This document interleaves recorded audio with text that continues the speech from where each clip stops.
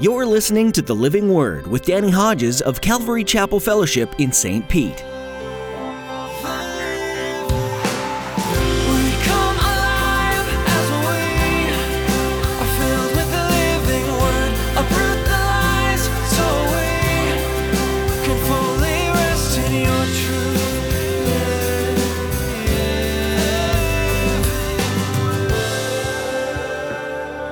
Jonah goes unwillingly to Nineveh, where the most bitter enemies of his own people live. They are wicked, they are godless, they are ruthless. He doesn't want to go, but he finally does go after 3 days and 3 nights in a belly of a fish.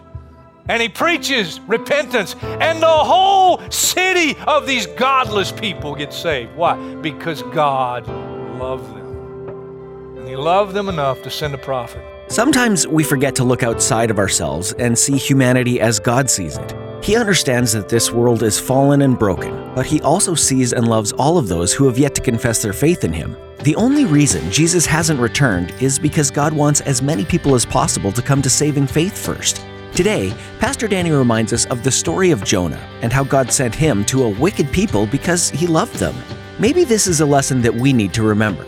Now here's Pastor Danny in the book of 2 Peter chapter 3 for today's edition of The Living Word. To every nation for all generations, together in love, we'll move mountains by faith until all have tasted, seen, and heard the power of the living word.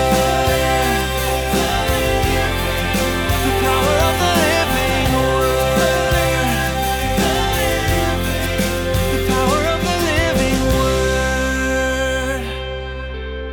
Verse 1, 2 Peter chapter 3.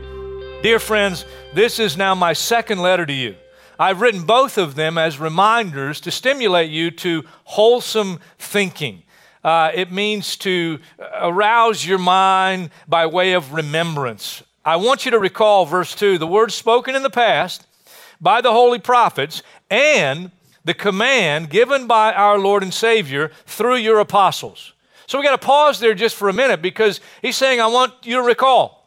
First of all, I want you to recall the words spoken in the past by the holy prophets. So put a marker right there in 2 Peter and go with me and let's take a little prophetic tour starting with Isaiah. Find Isaiah in the Old Testament. When you find Isaiah, go to chapter 13. Chapter 13, just some sample verses. Now, Isaiah, it's a large prophetic book. He has a lot to say. And the basic emphasis of his message is judgment is coming, and if you don't repent, you're in trouble. But in light of that message, there's also another message. But look, chapter 13, verse 6, wail, for the day of the Lord is near. It'll come like a destruction from the Almighty. Because of this, all hands will go limp. Every man's heart will melt. Terror will seize them. Pain and anguish will grip them. They will writhe like a woman in labor. They'll look aghast at each other, their faces aflame. See, the day of the Lord is coming, a cruel day with wrath and fierce anger to make the land desolate and destroy the sinners within it. The stars of heaven and their constellations will not show their light. The rising sun will be darkened. The moon will not give its light. I will punish the world for its evil, the wicked for their sins. Verse 13, I'll make the heavens tremble. The earth will shake from its place at the wrath of the Lord Almighty in the day of his burning anger. Those are sobering words. Those are warnings. Judgment is coming. But while there are those words, you go back to Isaiah chapter 2, and you have quite a different message. This message is for those who will heed the warning, repent, and be saved. Look what it says. Verse 2, chapter 2. In the last days, the mountain of the Lord's temple will be established as chief among the mountains. It'll be raised above the hills, and all nations will stream to it. Many peoples will come and say, come, let's go up to the mountain of the Lord, to the house of the God of Jacob. He will teach us his ways, so that we may walk in his paths. The law will go out from Zion, the word of the Lord from Jerusalem. He will judge between the nations and will settle disputes for many people, something no politician is able to do presently. They will beat their swords into plowshares, their spears into pruning hooks. Catch this. Nation will not take up sword against nation, nor will they train for war anymore. For those who will repent, there's a glorious future ahead. You might be familiar with Isaiah chapter 9. Isaiah chapter 9, beginning in verse 6. For to us a child is born, to us a son is given, and the government will be on his shoulders. He'll be called Wonderful Counselor, Mighty God, Everlasting Father, Prince of Peace. Of the increase of his government and peace, there will be no end. For those who repent, glorious future ahead. You turn to the right, you go past Isaiah. Next stop, the prophet Jeremiah. When you find Jeremiah, go to Jeremiah chapter 3. Jeremiah chapter 3, verse 17. At that time they will call Jerusalem the throne of the Lord, and all nations will gather in Jerusalem to honor the name of the Lord. No longer will they follow the stubbornness of their evil hearts. It's a new day. But the context that that's set in is, again, a lot of words of warning. A lot of judgment is coming. But for those who repent, good news.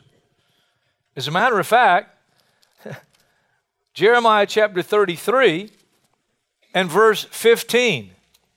In those days and at that time, I'll make a righteous branch sprout from David's line. That's Messiah, that's Christ. He'll do what is just and right in the land. In those days, Judah will be saved. Jerusalem will live in safety. This is the name by which it'll be called, the Lord our righteousness. Those words, again, in the context of a lot of warning. Judgment is coming. You need to repent. Well, you turn right, you go past Jeremiah, and the next stop, past Lamentations, is the prophet Ezekiel. When you find Ezekiel, go all the way to Ezekiel chapter 33. Ezekiel 33, verse 11. And let me just say, Ezekiel is writing also, and a lot of what he has to say, words of warning, judgment is coming, you need to repent, you need to be saved. Ezekiel 33, verse 11. Say to them, as surely as I live, declares the sovereign Lord, I take no delight in the pleasure, I take no pleasure in the death of the wicked, but rather that they turn from their ways and live. Turn from your evil ways. Why will you die? God wants you to be saved.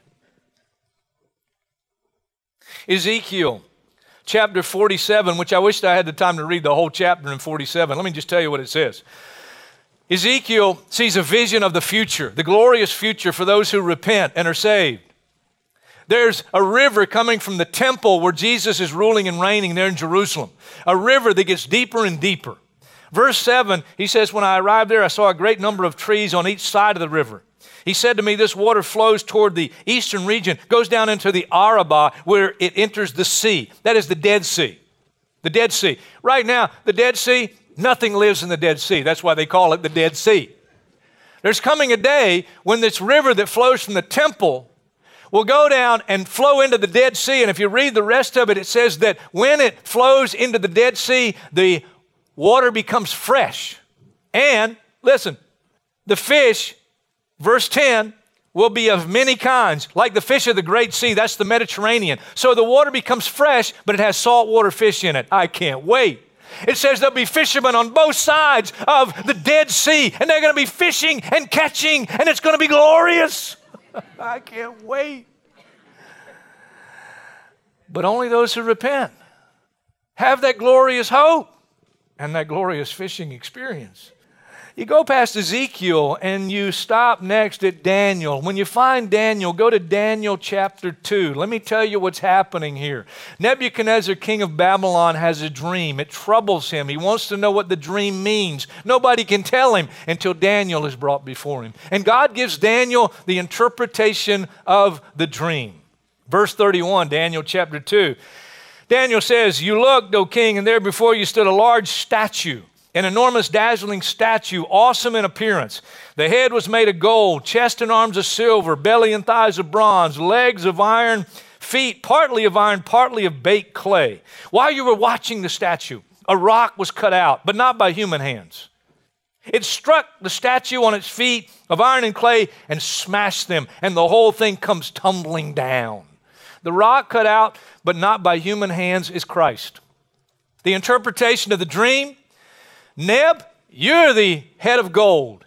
You're the king of Babylon. And boy, he thought he was something. Is this not the great Babylon that I have built? He's a big man, like the big statue that he sees. But your kingdom will crumble. You will fall.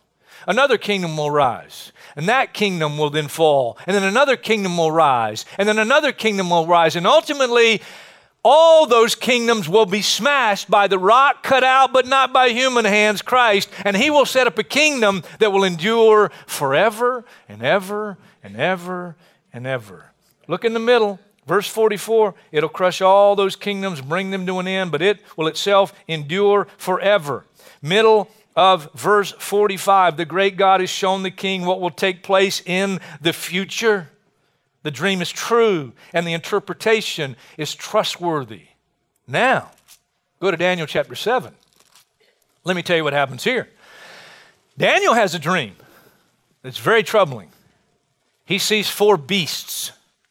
The first, verse 4, was like a lion. The second, verse 5, was like a bear. The third, verse 6, was like a leopard. And the fourth, verse 7, before me was a fourth beast, terrifying, frightening, very powerful, had large iron teeth. It crushed and devoured its victims, trampled underfoot whatever was left. It was different from all the former beasts, and it had 10 horns. And as he's thinking about the 10 horns, he sees another horn come up from within them. That's Antichrist. And he's allowed power for a period of time. But then verse 9, as I looked, thrones were set in place, and the Ancient of Days took his seat. His clothing was as white as snow. The hair of his head was white like wool. His throne was flaming with fire. Its wheels were all ablaze. A river of fire was flowing, coming out from before him. Thousands upon thousands attended him. That's the angelic host. 10,000 times 10,000 stood before him. The court was seated, and the books were open. Then he continues to watch as the horn is speaking these boastful words. And then he saw the beast being slain, thrown into the blazing fire. You read about that in Revelation chapter 19, verse 20, where the beast, the Antichrist, and the false prophet are thrown into the lake of fire. Verse 13 is very significant. In my vision at night I looked, and there before me was one like a son of man coming with the clouds of heaven. That's Christ in his second coming. Christ, when he stood before the Supreme Court of his day, and he made them really mad because he said to them, among other things, and you will see the Son of Man coming on the clouds of heaven. They knew he was referring to Daniel chapter 7, verse 13. I want you to trust me that Daniel's dream of the 4 beasts has the exact same interpretation as Neb's dream of the giant, enormous statue. But they're given in those 2 different forms because from Neb's view, he's a big dude, but he don't know how small he is. But from heaven's view, he's a beast.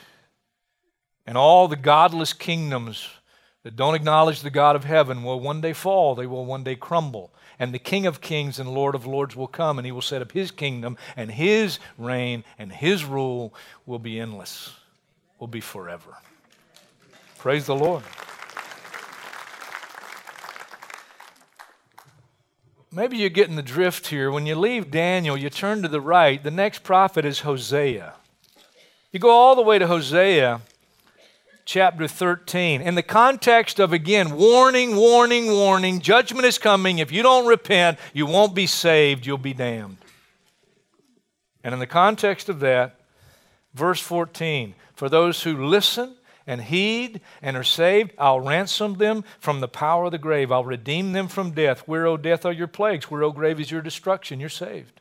You turn to the right, not very far, you're at Joel. The prophet Joel, chapter 2, verse 1, blow the trumpet in Zion, sound the alarm on my holy hill. Let all who live in the land tremble, for the day of the Lord is coming. It is close at hand. A day of darkness and gloom, a day of clouds and blackness, like dawn spreading across the mountains. A large and mighty army comes, such as never was of old, nor ever will be in the ages to come. Before them fire devours, behind them a flame blazes. But then you get to chapter 3, verse 21. For those who listen and heed and repent, their blood guilt, which I have not pardoned, I will pardon. The Lord dwells in Zion, and you'll dwell with him. Next prophet to the right is Amos. You go to Amos chapter 5, verse 18. Woe to you who long for the day of the Lord. Why do you long for the day of the Lord? That day will be darkness, not light. It'll be as though a man fled from a lion only to meet a bear. As though he entered his house and rested his hand on the wall only to have a snake bite him. Will not the day of the Lord be darkness, not light? And then God blasts them because of all their religious feast and their religiousness, but their unwillingness to repent despite their religiosity. And the warning is the same. And the message is the same. Chapter 9, Amos, verse 11, "In that day I'll restore David's fallen tent." Verse 15, last verse, "I'll plant Israel in their own land, never again to be uprooted from the land I've given them, says the Lord your God, for those who will repent." Glorious future, glorious hope. And then you get to that little prophet writing of Obadiah. Little, but not unimportant.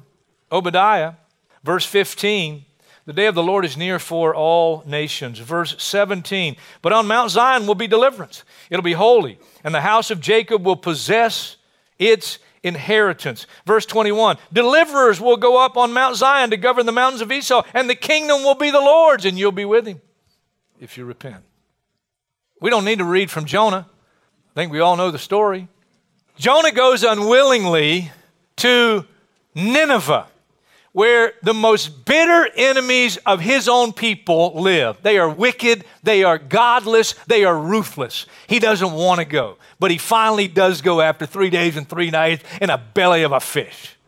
And he preaches repentance, and the whole city of these godless people gets saved. Why? Because God loved them. And he loved them enough to send a prophet and warn them. And they listened. They heeded. And they were saved. And I'm going to see all those people in heaven. That's amazing, isn't it? And then you get to Micah. Micah chapter 1, verse 3, "Look, the Lord is coming from his dwelling place. He comes down and treads the high places of the earth. The mountains melt beneath him. The valleys split apart like wax before the fire, like water rushing down a slope. All this is because of Jacob's transgression, because of the sins of the house of Israel." Same message. Hey, your sin is going to bring the judgment of God, but if you will repent, God will forgive. God will save. Micah chapter 4, verse 1, "In the last days, the mountain of the Lord's temple will be established as chief among the mountains. It'll be raised above the hills." We read that in Isaiah. Goes on to say the very same thing. "Settle disputes for strong nations, beat their swords into plowshares, their spears into pruning hooks. Nation will not take up sword against nation, nor will they train for war any more." What a great message. What a great hope. You turn to the right from Nahum. Our next prophetic stop, from Micah, is Nahum. Nahum chapter 1, verse 2, "The Lord is a jealous and avenging God. The Lord takes vengeance and is filled with wrath. The Lord takes vengeance on his foes, maintains his wrath against his enemies." But then it says, "The Lord is slow to anger and great in power. But he will not leave the guilty unpunished." But he is slow to anger. And the message in Nahum, same thing, two sides. One is, if you don't repent, you're headed for damnation. But if you do repent, glorious hope, glorious, glorious future. And then you get Habakkuk. Habakkuk chapter 1, let me just tell you what happens. Habakkuk is complaining. "Lord, when are you going to put an end to all this godlessness I see around me? When are you going to put an end to it?" And God answers, but he doesn't like the answer. "I'm going to bring judgment through the Babylonians." And the message is still the same. Judgment is coming, but if you'll repent, God will forgive. You can be saved. Habakkuk chapter 3, verse 16, "I'll wait patiently for the day of calamity to come on the nation invading us. Though the fig tree does not bud, there are no grapes on the vines, though the olive crop fails and the fields produce no food, I'll rejoice in the Lord," because he has hope beyond the present world. Then you get to Zephaniah. Zephaniah chapter 1 sounds very familiar. You're probably tired of hearing it. You got to hear it again anyway. Verse 2, "I'll sweep away everything from the face of the earth, declares the Lord. I'll sweep away both men and animals. I'll sweep away the birds, the fish of the sea. The wicked will only have heaps of rubble when I cut off man from the face of the earth, declares the Lord." And yet, same message of hope, of forgiveness, of an opportunity to experience the last part of chapter 2, verse 11. "The nations on every shore will worship him, everyone in its own land." Glorious future. Then you pass Haggai and you get to Zechariah. And Zechariah prophesies in chapter 13, verses 8 and 9, in the tribulation period. Verse 8, and the whole land declares the Lord, 2/3 of Israel will be struck down and perish, yet 1/3 will be left in it. This third I'll bring into the fire. They'll be refined like silver and tested like gold. They'll call on my name, and I'll answer them. I'll say, they are my people. And they will say, the Lord is our God. And then you get to the last prophet, Malachi. And as you find Malachi, you look in chapter 4. Verse 1, surely the day is coming, it'll burn like a furnace. All the arrogant and every evildoer will be stubble, and that day that is coming will set them on fire, says the Lord Almighty. Not a root or a branch will be left to them. But for you who revere my name, those who repent, the Son of Righteousness will rise with healing in its wings, and you'll go out and leap like calves released from the stall. And then you'll trample down the wicked. They will be ashes under the soles of your feet on the day when I do these things, says the Lord Almighty. That's what Peter wanted us to recall, to stimulate our minds to wholesome thinking. Back in 2 Peter 3, verse 2 again, I want you to recall the words spoken in the past by the holy prophets. That's just a sampling of their words. And the command given by our Lord and Savior through your apostles. What command? I'm going to suggest one to you. Find Matthew's Gospel, the first of the New Testament, and go to chapter 24. Don't have time to read the whole chapter. Let me tell you what's happening here. The disciples come to Jesus and call his attention to the beauty of the buildings of Herod's temple, which he built for the Jewish people to get their support.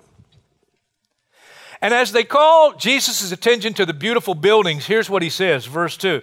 Do you see all these things? I tell you the truth, not one stone here will be left on another. Every one will be thrown down. That took them aback. That literally happened. We have the historical record, 70 A.D., Titus, the Roman general, and his army. They came in, ransacked Jerusalem. Not one stone in the temple was left upon another. Literally happened. They think he's talking about the end of the world as they know it. So they say on the Mount of Olives, tell us, verse 3, when will this happen? What will be the sign of your coming and of the end of the age? And so he obliges them, and he gives sign after sign after sign. We're not going to read through all the signs that he gives. I want our attention focused beginning in verse 36. Here's what Jesus says. No one knows about that day or hour, not even the angels in heaven, nor the Son, but only the Father. As it was in the days of Noah, so it will be at the coming of the Son of Man. For in the days before the flood, people were eating and drinking, marrying and giving in marriage, up to the day Noah entered the ark. And every time I read this next verse, let me just read it. And they knew nothing about what would happen until the flood came and took them all away. Every time I read it, I get this nervousness, this anxiousness, this, what do you mean they knew nothing about what would happen until the flood took them all away? For 120 years, Noah had been warning them, judgment is coming, judgment is coming. You need to repent. If you do not repent, you will be damned. But you don't have to be. And 120 years while he's saying that to them, he's building the very means for their escape, for their salvation. He's building the ark. But after 120 years of warning them and building the means of everyone having the opportunity to be saved, only 8 people get in the ark. Only 8.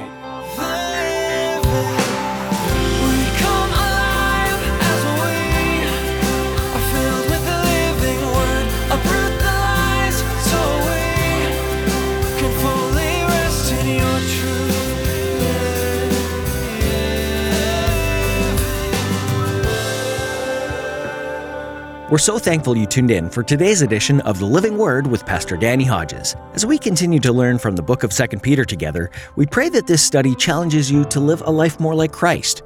Peter walked with Jesus for 3 years, and he had the opportunity to see firsthand what it means to live like Jesus. Aren't you glad we have his writings to help us grow in our faith? If you'd like to hear more teachings like this from Pastor Danny or hear today's message again, head on over to our website, ccfstpete.church. You can also subscribe to our YouTube channel to be notified when we post anything new. And if you're ever in or near the St. Petersburg area, we would love to meet you. At Calvary Chapel Fellowship, the church behind this ministry, we meet on Saturdays at 6 p.m. and again on Sundays at 9 or 11 a.m. It's an incredible time of worship and Bible study. You can find directions and more by going to our website. Again, that's ccfstpete.church. If you're unable to join us in person, we also offer a live stream of our weekend services. Just visit our website and click on the link in the menu. Pastor Danny has more to share from this series, so we hope you'll tune in again next time. We're glad to know that you're a part of our listening audience, and we're praying for you. We hope that you'll continue to tune in as we learn more from 2 Peter right here on The Living Word.